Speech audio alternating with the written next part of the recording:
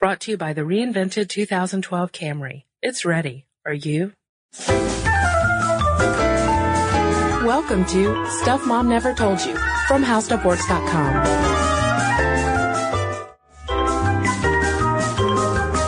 Hello and welcome to the podcast. I'm Caroline. And I'm Kristen. Kristen, you know that feeling in your gut that's not indigestion? I was about to go there. The one that tells you to go one way over another or trust one person over another? Are you talking about intuition? Oh my God, you just intuited that. Yeah, I intuited that. You looked at my face and you were like, I know what my friend Caroline is thinking. And then I looked down at my notes and it said intuition. Indeed. And intuition is like your brain on autopilot. Since you know me, you were just thinking like, okay, well, what are the circumstances? What could she be thinking about? Yeah, and we feel it probably in our guts because there are a lot of nerve endings in our guts. So much so that some doctors refer to it as our second brain. Ew. In our belly. In our belly. Well, it's actually has nothing to do with your belly. Okay. Even though you get these feelings in your gut. Okay. Yeah, they seem like they're coming out of nowhere, but they actually begin with a perception of something going on around you that your brain picks up on subconsciously. And Professor Gerard Hodgkinson of the Center for Organizational Strategy, Learning, and Change at Leeds University Business School, take a deep breath, he actually cites the example of a Formula One driver who he braked sharply when nearing a turn without knowing why. You know, normally race car driving, you're supposed to be fast. Yeah. And he just braked and he wasn't exactly sure why. And his intuition ended up saving him because he avoided a pileup on the track ahead. Right. And Hodgkinson says that what was going on in the Formula One race car driver's brain was that it was drawing on past experiences and external cues to make a decision. Because come to find out later, the external cue that he saw without even realizing that he saw it was the look of panic on the fans' faces toward the pileup, seeing what was coming ahead if he had barreled onward instead of putting on the brakes. Right. They ended up playing the tape back and he realized that they were all looking away from him instead of cheering him on. So something in his brain picked up on that and told him to slow down. Yeah. And some psychologists refer to this process as a mental matching game as well, in which the brain, again, on that autopilot, like you said, Caroline, matches new experiences to old emotional states. And it reminds me of that olfactory trigger that we have, like how just a scent of, say, chocolate chip cookies can bring up a vivid memory from childhood. Or I frequently get flashbacks to my cafeteria in elementary school. I don't know why so many things smell like that. Yeah, but something where it's a totally subconscious thing, not even trying to catch this whiff, and all of a sudden you have this overwhelming experience. And I think that we could liken that to the overwhelming urges that we get with intuition. Right, but I don't think race car drivers are the only ones to experience this. Oh, no. Oh, no. We all have intuition, but there seems to be this idea that women have a stronger sense of intuition.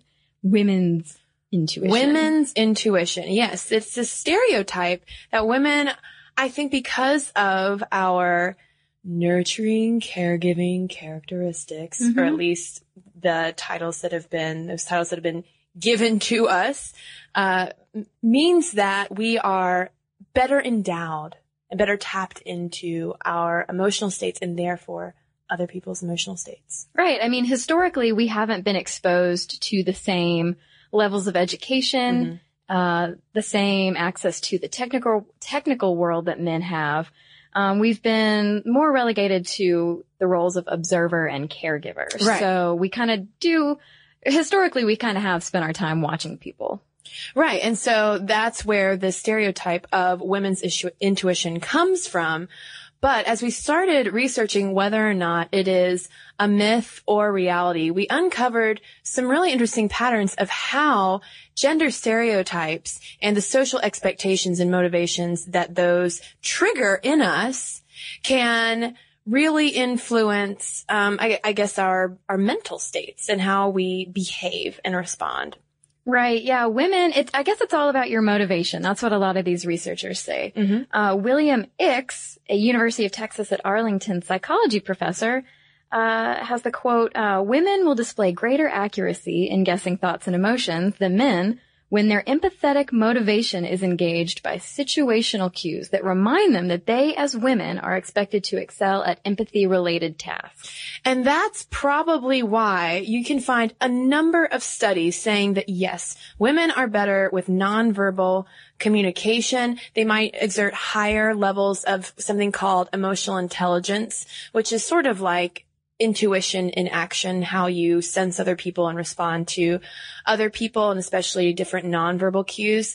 And so therefore they say that women are better at picking up on subtle emotional cues. And this must be a byproduct of our lower social power and role as observers, like Silver you just lining? talked about. No, it's not a silver lining. It's a myth. Oh, what? Let's bust it. Yeah, word. What? Break it down. I just made some kaboom hands. I'm throwing back some kaboom hands. And I don't know why I'm so excited to bust this myth about women's intuition. Maybe because I don't have much of it or am not motivated to tap into it. But I thought it was pretty fascinating on how this is actually a total myth. Yeah. The motivation they talk about is, it's actually pretty simple if you think about it. Many surveys, that were meant to rate empathy levels, which empathy is related to intuition, being able to read people. They actually, some of them started with leading questions, like, are you male or female? And that's what William Ix is talking about when he says that women were reminded to respond in a feminine way. Like, how would you as a woman respond? So if the study was asking, are you male or female? Women would be like, oh yes, I have great intuition. Because I am a woman, therefore I'm expected to.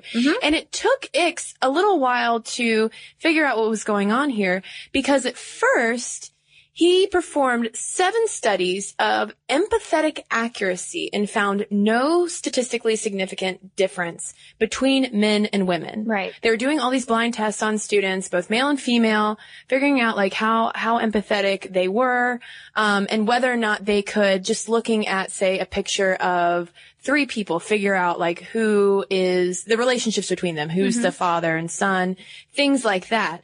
And he said, whoa, wait a minute. There's no difference. Women and men are just as good at sussing out these nonverbal cues.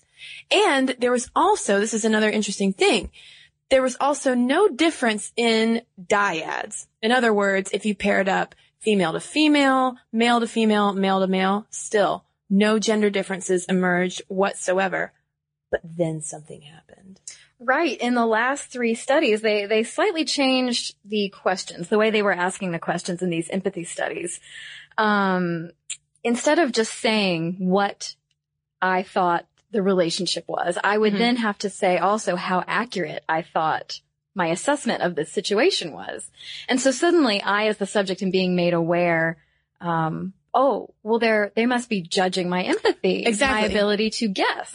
Yeah. Once people figured out, the participants were allowed to know what they were being rated on, and in this case, the empathy, which we associate as some kind of female trait, then the gender difference emerged. And so Ix says they were able to pinpoint that. And he said we could actually turn off, going back and doing studies after they figured this out, he said we could turn off the gender difference by removing the cue that signaled that this was an empathetic ability task. And while, yes, intuition and empathy are 2 different things, you got to understand that they are still in the same family. It's all in the same psychological family. Right, because intuition, we've talked about, is being able to pick up on things without even realizing it. And empathy, being able to understand not only people you care about, but even the average stranger next to you on the bus, being able to kind of sense what they're feeling. Yeah. If they're going to attack you or if it's just a hug.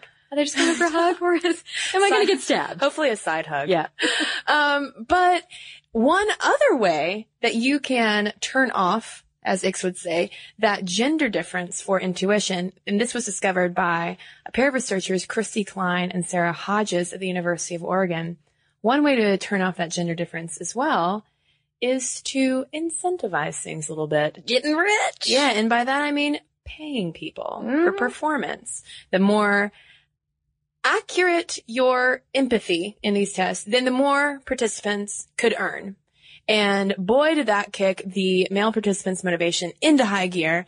And again, it leveled the playing field. Yeah, it showed that men can be just as empathetic and intuitive as women can, as long as there's some sort of money involved. But money's not the only thing that can flip that switch, Caroline. You got another kind of funny motivator. I do. Apparently, you can just make stuff up to convince people to be more empathetic. It's sort of a placebo effect, maybe. Yes, Let's not say making stuff up. It's a sugar pill. Because it's sweet. It's sweet like a sugar pill. It is sweet. This is a very sweet switch. Enlighten us.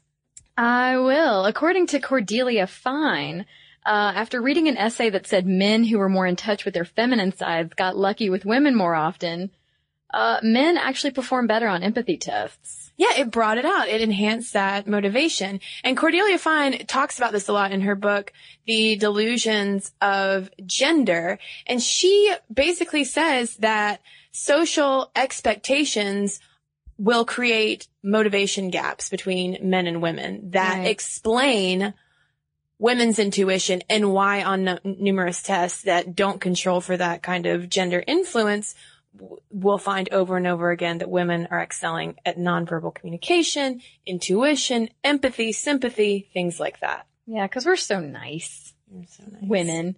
So yeah, going along with what Cordelia Fine said about the male sensitivity attracting women passage, Carlin Flora of Psychology Today wrote that if you are highly motivated to understand people, your intuitions about them will be better. So if you think you're getting paid or if you think you're getting laid, you're going to be more empathetic. Or if you think that you simply should be better at something. And this reminds me of how there might be something called a stereotype threat that holds women back from performing better in science and math courses because there's this notion that girls in the classroom don't expect to do very well in math and science. They expect to do better at verbal. And Cordelia Fine actually mentions that, like, in some studies where they ask the women straightforward, like, what are they better at? They'll always, regardless of their test scores, they'll say that they're better at verbal. Right. And that's if they were primed ahead of time by the question, male or female. Right. What's your gender? Because that then establishes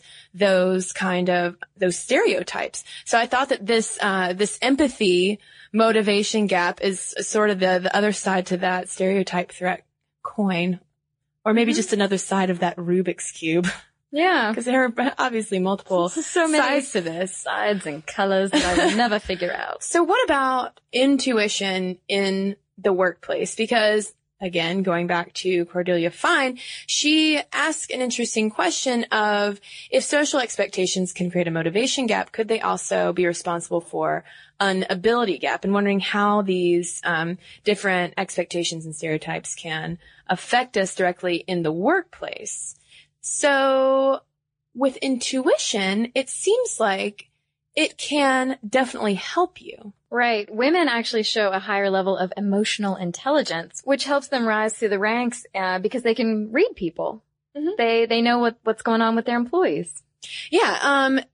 And women managers, this is from a study out of University of Leeds, women managers who show higher emotional intelligence and have a more intuitive decision-making style are more likely to influence change. So it's not a trait that we should necessarily shy away from because it can actually be a very powerful tool in the workplace. And this is just focused on women. I have a feeling that male managers who tap into that higher emotional intelligence and intuitive decision-making style would also be able to better influence change. Because basically, it says that, hey, you got good people skills. Yeah. You actually care about your employees and want to create a harmonious working environment while transforming the culture. It makes sense. I mean, you think about a boss you've had who doesn't listen to what you say, doesn't care what the employees want, just it's my way or the highway. You typically feel happier to work for someone who's more willing to hear you out, understand what everybody needs, that kind of thing. But once again, in order to not pigeonhole us back into this women's intuition box, because while it is an excellent tool, I think that it is time for the stereotype to maybe at least expand out to the guys. Guys, take advantage of this powerful tool. It's not just for us, but going back to the workplace, while we might exert higher levels of emotional intelligence, studies have also found, though, that does not make us any less analytical than male non-managers. Right. Overthinking. Yeah. And it seems like the best balance you could have would be a little bit of analysis, a little bit of intuition, mix it all up, and you got a magic potion. A great boss. Drinking magic potion of intuition. Yes, a potion for the corner office. Man, Ooh. I should probably, maybe we should go home and make some of that up, Caroline. Ditch this podcast. I think we just found the secret to success. I don't want to make anyone sick, though. What, from all those gut feelings? Yeah. Mixing up too many gut feelings. Just circling it back, you know? Yeah, exactly. Bringing it full circle. But yeah, I mean, just the same way that you don't want to be someone who's all about snap judgments and intuition, because, you know, sometimes it's wrong. You also don't want to overthink things. Right. And just be paralyzed by self-doubt and, oh my God, which one is better? Which one is worse? Just, you know, combine them. You've probably been in a similar situation before. Just think about it. Right. And I'm not railing on the women's intuition stereotype because I necessarily think it's a bad thing. There are certainly far worse gender stereotypes. Yes, indeed. That we can bust. I just found it, a really great example of just how those motivations and expectations can build up into such a strong, and even supposedly scientifically confirmed stereotype, you know? And it all depends on just how you turn those keys. Are you priming for gender? Are you priming for, you know, women are the nurturing observers? Right. Or aren't you? And seeing how those results can change. I think another interesting thing about busting this myth is that, it just shows, hey dudes, you can be intuitive also. Yeah. You can pay attention to emotions. It's fine. And it's because it's not, we just took the pressure off. It's not an inherently feminine trait. Exactly. Awesome. We can all be intuitive and maybe get paid and get laid. Intuition is asexual. That's right. We're really selling it. Who knew we'd get this excited? I don't know. Well, I think that about covers it. I feel like we have ground this, not only busted it, but ground it into a fine dust. With our stiletto heels. Yes. But sensible heels. Sensible. So in the meantime, why don't we read a couple listener emails? Let's do it. All right. Well, I've got one here from David, and this is one of my favorite things that a guy has written us in a long time. And he says, "Dear Kristen and Caroline, thanks so much for that douche podcast. You're welcome. I really shouldn't have listened to it as I drank a smoothie." But moving on. As far as the girls who are aggressors in dating podcasts. Okay, yeah, he took switch. Wow. All right. He got our attention though. He said, "I believe I'm the anomaly. All 4 of the meaningful, romantic, heteronormative relationships in my life have started out with girls asking me out. I've never successfully started a relationship by asking a girl out, and it usually ends up in a friend date or never gets off the ground." Oh, been there, Dave. I think there is definitely a confidence issue. When I do go out on a limb and ask a girl out, I feel like I'm pretending to be someone else and generally can't maintain that level of confidence through the courting period. A girl asking me out inspires the confidence that it takes to get a shy guy into action. Of course, all of my meaningful relationships have been with women with serious emotional issues, which ultimately led to their end, so maybe this is not the best method of dating. I noticed that more was expected of me in these relationships because I wasn't the one to initially show interest, and I was expected to continually reaffirm my attraction.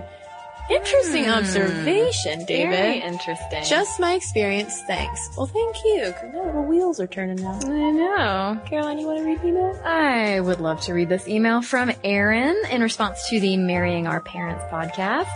She says, "I am one of those girls who married a man who was like her father. Sometimes I look at my husband and I think, holy cow, he has a lot of the same personality traits. I always thought that it was crazy that a girl would marry a man like her father. But as the years have gone on, I realized that it is okay. My dad is a great man. He and I are close, so close that I joke I am the son he never had. One day when my dad is gone, I can look at my husband and be reminded of why I chose to marry him. You know, when I think about the marrying your father, I think that's going to be impossible for me because I'm so much like my dad. It would be like marrying myself. Yeah. That'd be a lot of me. I think my dad and I both have a temper sometimes. We should not marry each other then, Caroline. Yeah, let's get away from Let's stay away from Vermont. So if you have an email to send our way, momstuff@howstuffworks.com is the address. And you can also hit us up on Facebook and follow us on Twitter @MomStuffPodcast. And finally, you can check out our blog during the week. It's Stuff Mom Never Told You at howstuffworks.com. Be sure to check out our new video podcast, Stuff from the Future. Join How Stuff Works staff as we explore the most promising and perplexing possibilities of tomorrow. The How Stuff Works iPhone app has arrived. Download it today on iTunes. Brought to you by the reinvented 2012 Camry. It's ready. Are you?